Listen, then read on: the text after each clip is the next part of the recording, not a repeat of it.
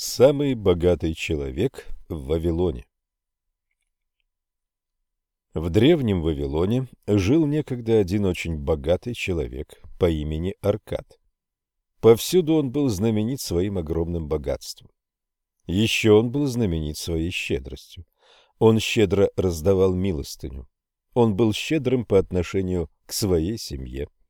Он щедро тратил деньги на свои собственные нужды, но, тем не менее, как бы быстро он ни тратил свои деньги, с каждым годом его богатство увеличивалось еще быстрее. Однажды к нему пришли несколько друзей его молодости и сказали: «Аркад, ты оказался более удачливым, чем мы. Ты стал самым богатым человеком в Вавилоне, тогда как мы продолжаем бороться за свое существование. Ты можешь позволить себе носить прекраснейшие одежды и наслаждаться редкими деликатесами, тогда как мы вынуждены быть довольны, если нам удастся просто прилично одеть свою семью и накормить ее тем, чем можем. А ведь когда-то мы были равны. Мы учились у одного и того же учителя, мы играли в одни и те же игры, и ни в учебе, ни в играх ты ни в чем не превосходил нас. Несколько лет тому назад ты не был более почетным гражданином, чем мы. Насколько мы можем судить, ты никогда не работал более напряженно или более добросовестно, чем мы. Почему же переменчивая судьба выбрала тебя, чтобы ты наслаждался благами жизни и проигнорировала нас, хотя мы в равной степени были достойны этого?» На это Аркад возразил им, сказав: «Если вы ничего не достигли со времен нашей молодости, а только ведете борьбу за существование, то это значит, что вы не смогли усвоить законы, по которым создается богатство, или же вы просто не обратили на них внимания и не заметили их. Переменчивая судьба – это жестокая, злая богиня, которая никому не приносит постоянных благ. Наоборот, она может довести до полного краха и разорения почти любого человека, если только она увидит, что его деньги – не заработанные деньги. Она может сделать человека безудержным транжиром, который сразу проматывает все, что получает, и остается со своими аппетитами и желаниями, которые он не в состоянии удовлетворить. Другие люди, к кому она бывает благосклонна, могут стать скупыми людьми, начинающими копить и создавать свое богатство, боясь тратить то, что имеют, поскольку знают, что не смогут возместить потраченного. Потом они начинают бояться воров и грабителей и обрекают самих себя на пустую жизнь и скрытые страдания. Есть, вероятно, еще одна категория людей, которые умеют делать незаработанные деньги и увеличивать их количество, продолжая при этом чувствовать себя счастливыми и довольными гражданами. Однако этих людей так мало. Я знаю лишь некоторых из них, и то по слухам. Присмотритесь к тем людям, которые вдруг получили наследство или внезапно разбогатели, и подумайте, не к такого ли сорта людям они относятся. Друзья Аркада подтвердили, что знают таких людей, которые внезапно разбогатели и к которым вполне можно отнести его слова. Затем они попросили его рассказать, как он сам добился такого успеха, и Аркад продолжал: «В свои молодые годы я смотрел вокруг себя и видел так много хороших вещей, которые могут дать человеку счастье и удовлетворение, и я понял, что богатство повышает могущество этих вещей. Богатство – это сила. При наличии богатства многие вещи становятся возможными. Можно украсить дом богатейшей обстановкой, можно ходить под парусом в дальние моря, можно наслаждаться лакомствами из дальних стран, можно купить украшения, сделанные из золотых дел мастером или мастером по камню, можно даже построить громадные храмы в честь богов. Можно делать все это и многое другое, что дает человеку чувственное наслаждение и приносит духовное удовлетворение. Когда я все это понял, решил, что буду добиваться получить для себя свою долю жизненных благ. Я не буду одним из тех, кто стоит вдалеке и с завистью наблюдает, как другие наслаждаются.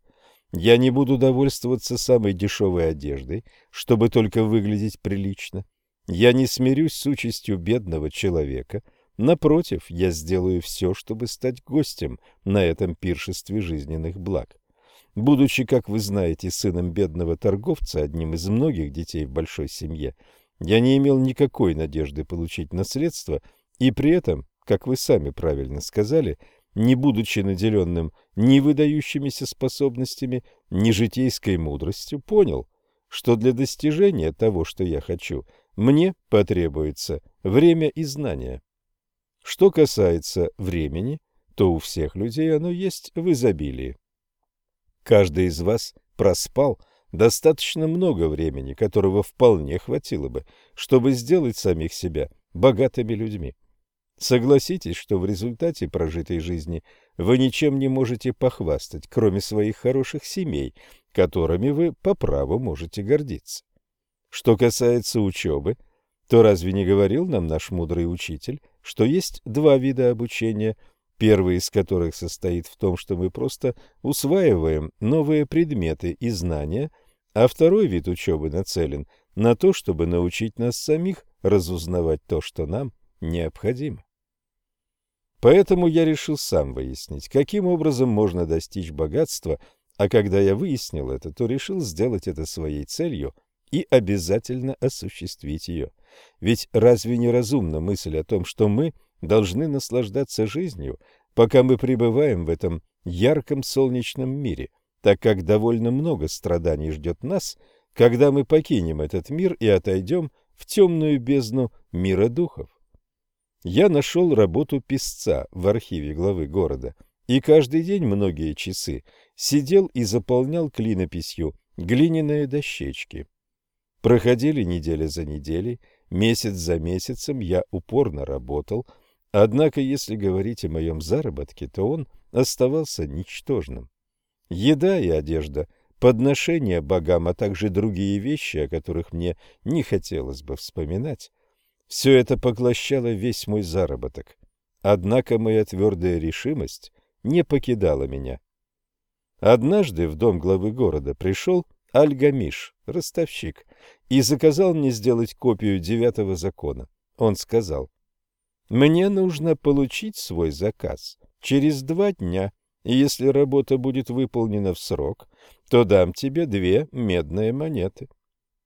Итак, я упорно работал, но закон был таким длинным, что когда Аль-Гамиш пришел вновь, то работа не была закончена. Это разгневало его, и если бы я был его рабом, то он просто побил бы меня. Однако, зная, что глава города не позволит ему обижать меня, я без всякой боязни сказал ему: «Аль-Гамиш, вы очень богатый человек, скажите, как мне тоже стать богатым человеком? И тогда я всю ночь буду корпеть над глиняными дощечками, и к восходу солнца все будет готово». Он улыбнулся мне и ответил: «Ты, конечно, из молодых до ранних, но будем считать, что мы заключили такую сделку». Всю эту ночь я работал, и хотя у меня заболела спина, от запаха горящего фитиля разболелась голова, а глаза мои уже с трудом видели, тем не менее, когда он пришел рано утром, все дощечки были готовы. «А теперь, — сказал я, — расскажите мне то, что вы обещали». «Ты, мой сын, выполнил свою часть нашей сделки, — сказал он мне дружески, — и я готов выполнить свою часть. Я скажу тебе то, что ты хочешь узнать, потому что я старый человек, а старый язык любит поболтать. И когда ты достигнешь того возраста, когда сам сможешь давать советы, то твой язык тоже обретет мудрость прожитых лет. Однако слишком часто тебе будет казаться, что возраст знает только мудрость прошедших дней, и поэтому не захочешь воспользоваться ею. Однако вспомни, солнце, которое светит сегодня, это ведь то же самое солнце, которое светило, когда родился твой отец, и которое будет светить, когда придется отойти в мир иной твоему последнему внуку. «Твои мысли, — продолжал он, — это яркие вспышки, которые на время загораются, подобно метеорам, часто озаряющим небо, а мудрость прожитых лет подобна неподвижным звездам, светящим неизменным ровным светом, что позволяет мореплавателю сверять по ним свой курс. Хорошенько запомни мои слова, потому что если ты этого не сделаешь, то ты не усвоишь ту истину, которую я скажу тебе, и будешь думать, что твоя ночная работа оказалась напрасной. Затем он пристально взглянул на меня из-под своих мохнатых бровей и произнес низким и сильным голосом: «Я открыл для себя путь к богатству, когда решил, что одну часть всего того, что я зарабатываю, я должен откладывать, и ты должен делать так же». Он продолжал смотреть на меня, как бы сверля меня взглядом, но больше ничего не говорил. «И это все?» — спросил я. Этого оказалось достаточно, чтобы я, в сущности, из пастуха овец превратился в ростовщика, — ответил он. «Но разве не лучше было бы откладывать все, что я зарабатываю?» — спросил я. «Нет, это далеко не так», — ответил он. «Разве тебе не нужно платить мастеру, который шьет тебе одежду? Ты не должен платить мастеру, который делает для тебя сандалии. Тебе не нужно платить за продукты, которыми ты питаешься. Ты можешь жить в Вавилоне, не имея никаких расходов. Сколько ты заработал за последний месяц для себя? А за последний год? Глупец, ты платишь всем и каждому, но за счет себя самого. Ты работаешь на других. С таким же успехом ты мог бы быть рабом и работать только за еду и одежду, которые дает тебе твой хозяин. Если бы ты откладывал для себя 1/10 часть твоего заработка, то сколько бы у тебя было через 10 лет? Использовав свои знания цифр, я ответил: столько, сколько я зарабатываю за год. Но это только половина всей правды, — возразил он. Каждая золотая монета, которую ты откладываешь, это твой раб, который работает на тебя.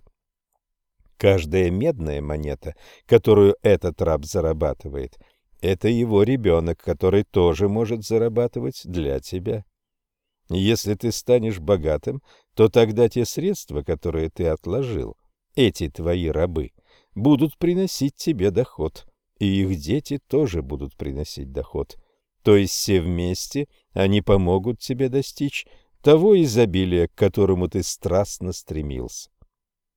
Ты думаешь, что я обманул тебя со своей платой за твою большую ночную работу, — продолжал он. Однако считай, что я заплатил тебе в 1000 раз больше, если ты сумеешь постичь своим умом ту истину, которую я тебе поведал. Определенную часть всех денег, которые зарабатываешь, ты должен отложить. Эта часть должна составлять не менее 1/10, независимо от того, насколько мал твой заработок. И она должна быть настолько велика, насколько ты сам себе это можешь позволить. То есть сначала заплати самому себе. Не трать на покупки у портного и обувщика больше средств, чем ты можешь выделить из остальной части денег, отложив при этом достаточно на еду, благотворительность и на пожертвования богам. Богатство, подобно дереву, вырастает из маленького семени. Первая медная монета, которую ты отложил, это то семя, из которого должно вырасти твое дерево богатства. Чем раньше ты посадишь это семя, тем быстрее вырастет дерево, и чем более добросовестно и честно ты будешь подкармливать и поливать это дерево за счет постоянного поступления новых сбережений, тем раньше ты сможешь начать наслаждаться жизнью в тени этого дерева. Сказав это, он взял свои глиняные дощечки и ушел. Я много думал о том, что он сказал мне, и сказанное им представлялось мне разумным. Я решил, что буду стараться делать именно так. Каждый раз, когда я получал деньги за свой труд, я брал одну медную монету из каждых 10 и откладывал. Как это ни покажется странным, но мои денежные средства не становились меньше, чем прежде. Я отмечал лишь небольшую разницу в своем положении, когда начал откладывать деньги. Однако, когда мои тайные запасы начинали расти, то я часто испытывал искушение потратить их, чтобы купить некоторые товары, выставляемые торговцами, которые они привозили караванами верблюдов или на судах из далекой страны Финикии. Но я проявлял благоразумие и удерживал сам себя от этого. Через 12 месяцев Аль-Гамиш вновь вернулся и сказал мне: «Сын мой, ты отложил для себя самого не менее 1/10 части всех денег, которые ты заработал за прошедший год». Я ответил гордо: «Да, господин, я сделал это». «Это хорошо», — ответил он, улыбаясь мне своей лучезарной улыбкой. «А что ты сделал с этими сбережениями?» Я отдал их Азмуру, каменщику, который сказал мне, что отправляется в путешествие за дальние моря и обещал купить для меня в Тире редкие финикийские украшения. Когда он вернется, мы продадим эти драгоценные украшения по высоким ценам, а доход поделим между собой. «На каждой глупости нужно учиться», — проворчал он. «Ну как можно доверять знаниям каменщика о драгоценностях и украшениях?